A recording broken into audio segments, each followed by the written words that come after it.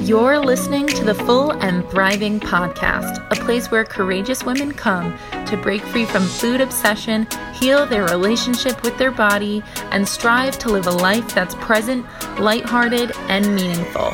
If you're listening, my wish is that this podcast serves as a catalyst that inspires you to nourish your body, nurture your mind, and energize your spirit. I'm your host, Meg McCabe, a certified life coach and eating disorder recovery coach with a PhD in having a good time. Just kidding about that last part. Anyway, thank you so much for listening and enjoy the show.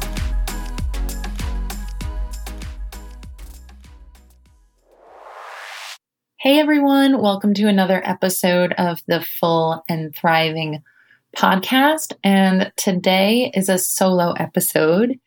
And I'm starting to have a lot of fun using these solo shows as a chance to call my listeners out on their disordered behaviors and thoughts. And so today you can expect the same thing. Today we will be talking about hunger. And the name of this episode is Stop Making Hunger Complicated. And quick caveat, this episode is primarily aimed towards people in recovery who have their hunger signals intact. Of course, I do acknowledge that there are many people in recovery who don't have their hunger signals intact, and I include a few tidbits for you folks as well. But if you don't have your hunger signals, I still think it's important for you to listen to this episode because if you're in recovery, you're working to restore those. And if you get your hunger signals back, you're going to want to know how to properly respond to them. So this is something that you can listen to now and keep these tools and ideas in your back pocket for later. So first of all, when planning this episode, I went to Google the definition of hunger. And as an eating disorder recovery coach, I actually couldn't find anything that would be supportive for those in eating disorder recovery. So even the most accepted definitions of hunger seem to complicate what hunger actually is. So why do I share this? First of all, I thought it was very intriguing, but second of all, this validates that eating disorder recovery is hard. I can imagine many listeners Googling the word hunger, trying to figure out if they're actually experiencing hunger or not and what to do about their hunger. And honestly, I wouldn't trust those definitions. For instance, one of the definitions I found online was hunger is a feeling of discomfort or weakness caused by lack of food, coupled with the desire to eat. And I have many problems with this definition. First, hunger is not a weakness. So the fact that they use weakness in the definition of hunger really pisses me off. That feels very diet culture-y to me. And then second, hunger is not always coupled with the desire to eat, obviously, because those with eating disorders usually don't have the desire to eat all the time. So clearly that's untrue as well. So again, this is kind of hilarious to read all of these definitions of hunger when they're trying to get a hold of their own hunger experiences in recovery. So, wanted to throw that out there at the start. And my main intention for all of you is to just learn in this episode that hunger is not complicated.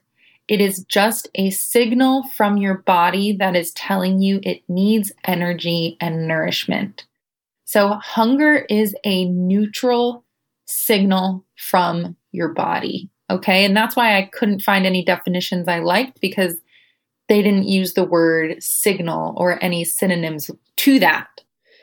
But if you're confused about hunger, it's probably because you've been gaslit by diet culture to stop trusting your hunger and to question your hunger.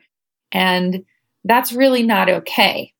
I see my clients and my community make hunger really complicated, and it manifests in several different ways. And in this episode, I outline 5 ways that the eating disorder recovery community really complicates hunger. And I guess when I say eating disorder recovery community, I actually mean people with eating disorders. So the first way that hunger becomes complicated in recovery is that I see my clients typically overthinking or questioning their hunger. So this usually looks something like, well, maybe I'm not really hungry. Maybe I'm just bored. Maybe my body is lying to me. Maybe I'm just thirsty. Maybe I need water instead. And I'm just here to say that you shouldn't really have to question your hunger. If we're going by the definition of hunger, it is a signal that you need food. The solution is right there. So if you're questioning your hunger and saying, maybe I'm just thirsty, maybe I'm just bored, remember that hunger is a very different sensation than thirst. And boredom is a different sensation than hunger. And that is why you are confused, because you're somewhere along the line, we're told that maybe they're similar. Maybe you are the confused one. In reality, that's not true. So I need you to start trusting your body and take hunger for face value for what it is. And that just requires trust and a sense of simplifying your life. All right? You can trust your body. Your body is on your team. Your body is doing everything it can to keep you alive. And if you do not have your hunger and fullness signals intact, like I mentioned before, this means you should truly trust your team and the meal plan they have put you on. So if you're overthinking or overcomplicating your meal plan and trying to inject a little control into it, remember that all of the decisions have already been made for you. It's not that complicated. You just have to trust your dietitian who made the plan and follow through with that plan. And I know that's extremely difficult to do, but if we're talking about trust versus overthinking, I need everyone with hunger signals to trust that their signals are real, and everyone with a meal plan to trust that that was created for your true recovery and for your benefit. So, the second way I see my clients and people in my community complicating hunger is when they start ignoring or suppressing their hunger for some reason. And when you have an eating disorder, this is quite common. And when you ignore your hunger, this is when your body stops trusting you to take care of it. So it's almost like instead of performing as one unit, you and your body start to be at war against each other. So there is a divide.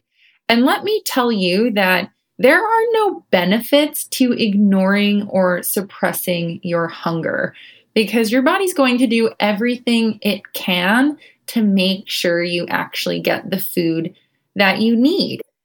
And if you continue suppressing your hunger, your body's just going to start to get really crafty and start to slow down your metabolism and shut down other functions so that it can optimize the limited calories and nutrients that it's getting from you, the owner that it trusted and is currently being really betrayed by. Because honestly, not feeding your body is like not feeding a really loyal puppy. Your body is on your team. It wants you to survive. And by not feeding your body, you're not giving it the resources it needs to do its job properly. So when we suppress our hunger or ignore our hunger, this is when our bodies start to think we are living in a famine state. And believe it or not, your body cannot tell the difference between extreme dieting or dieting at all and living in a real life famine. So your body on a diet goes into this survival mode, and it will increase hunger signals and make you focus on obtaining food more than ever. This is why you might experience extreme hunger or a mental food obsession. If you find you're obsessing over food, this is just another way your body is trying to tell you that it's hungry and needs food. Food obsession is another form of a hunger signal. And this is why you feel out of control and have an increased likelihood to binge after a period of restriction. If you were in an actual famine, which your body thinks you are in, wouldn't you most likely eat as much food as you can of whatever is in front of you? I mean, if I was in a famine, I don't care what is in front of me. I'm going to eat as much of that food as I can because I want to survive. That's exactly what your body's trying to do. So in reality, your body is binging because it thinks food is scarce and rare. And your body is binging because it is trying to literally inhale as much nourishment and energy as possible while food is available, which is why I see so many people be afraid to eat one cookie because they know that their body's just going to hijack the situation and eat the whole sleeve of cookies. And this is because your body does not realize food is always available to it. It thinks it's in a famine. So the only way you can really break yourself out of this restrict binge cycle is to start properly responding to your hunger until you are physically and mentally satisfied. So you must eat regularly and respond to your hunger religiously. This means not just eating a really tiny meal, but maybe you need a much bigger meal in that moment. We need to start teaching our body that food is always available. That's the whole point of eating regularly. And then soon what you'll find is that you stop putting food on this pedestal. And by feeding yourself regularly, your body will start to get the hint and feel the reality that food is actually always available to it and that it's not actually in a famine. And that's when your body's going to relax because it's finally realized that food is always around and available to you. And when your body stops putting food on this pedestal and when your mind stops obsessing over this pedestal because it has the felt sense of safety, that's when you actually get real control around food. That's when you can be in front of a sleeve of cookies and actually stop after having 1, 2, 3 cookies and feel really satisfied. So that's real control around food, not disordered control. And as a person who is recovered, I do not mess around when it comes to responding to the signals that I trust dearly. So even if I feel hungry, say at like midnight, or say I wake up and I suddenly realize I'm hungry at like 2 a.m, I will go downstairs and eat a bowl of cereal, maybe some crackers, whatever is in my fridge until I feel satisfied. I really take pride in responding to my hunger adequately and efficiently, no matter what. And my body loves it, and my body trusts me to do that. The third way I see people complicating hunger is by trying to predict and control their level of hunger. So somewhere in your life, there's a chance someone told you that your body is a machine, right? We hear that from diet culture all the time. Calories in equals calories out, yada, yada, yada. Well, your body is much more complicated than that. Food is only one piece of the puzzle when it comes to hunger levels. For instance, when you eat one thing for breakfast one day and feel full and satisfied for hours after the fact, the next day you might eat the same exact meal and feel hungry an hour later. And what I see is that people with eating disorders get really freaked out by this, like that you can't perfectly control your hunger levels and you can't perfectly predict exactly when you'll be hungry because every day there's so much variation. And this is really normal to experience this variation. And when I experience this, so when I find that I'm way more hungry one day than I typically am, I just hold space for the fact that it could be a multitude of things. And I try to approach that with a sense of curiosity instead of feeling emotional or frustrated or upset. So I try to keep in mind that my changes in hunger level could be due to things like my stress level, my activity level, my hormone levels, all the things. And this is just a reminder that you really shouldn't be trying to predict your hunger or plan when you're going to be hungry because you just really don't know. So if you find yourself caught in that or find yourself really confused about why one day you're hungrier than the other, you just have to let that go and accept that that's something that your body is in charge of and you need to relinquish the control around that. So that's number 3. Trying to predict your hunger, that's just going to get you in a situation that's pretty frustrating. The 4th way I find people with eating disorders complicate hunger is that they start to get really emotional about their hunger.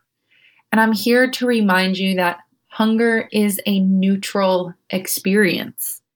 Hunger is merely a signal, like I said before. So if your hunger causes you fear, shame, anxiety, distress, this is a sign that your relationship with food is probably disordered.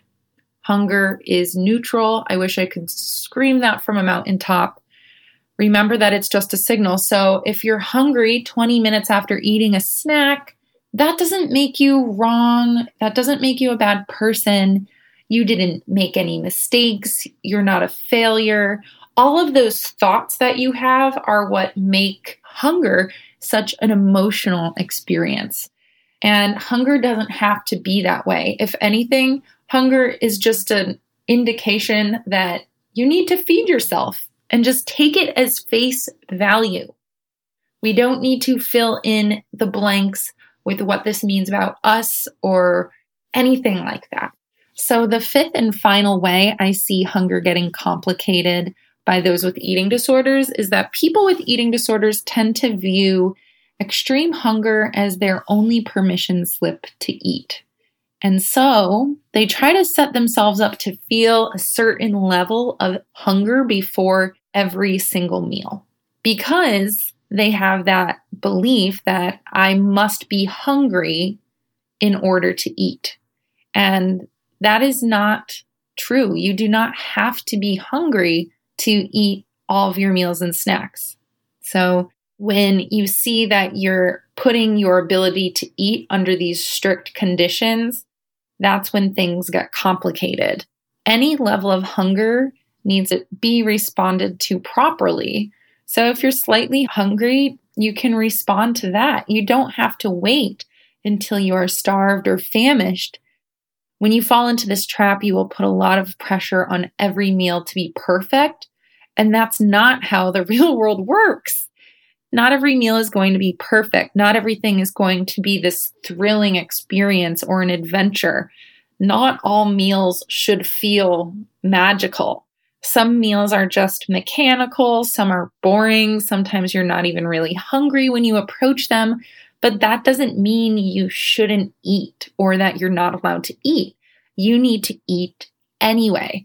This is your responsibility as a human with a body. You need to know that your body needs fuel. And this is especially your responsibility in recovery. Think of it.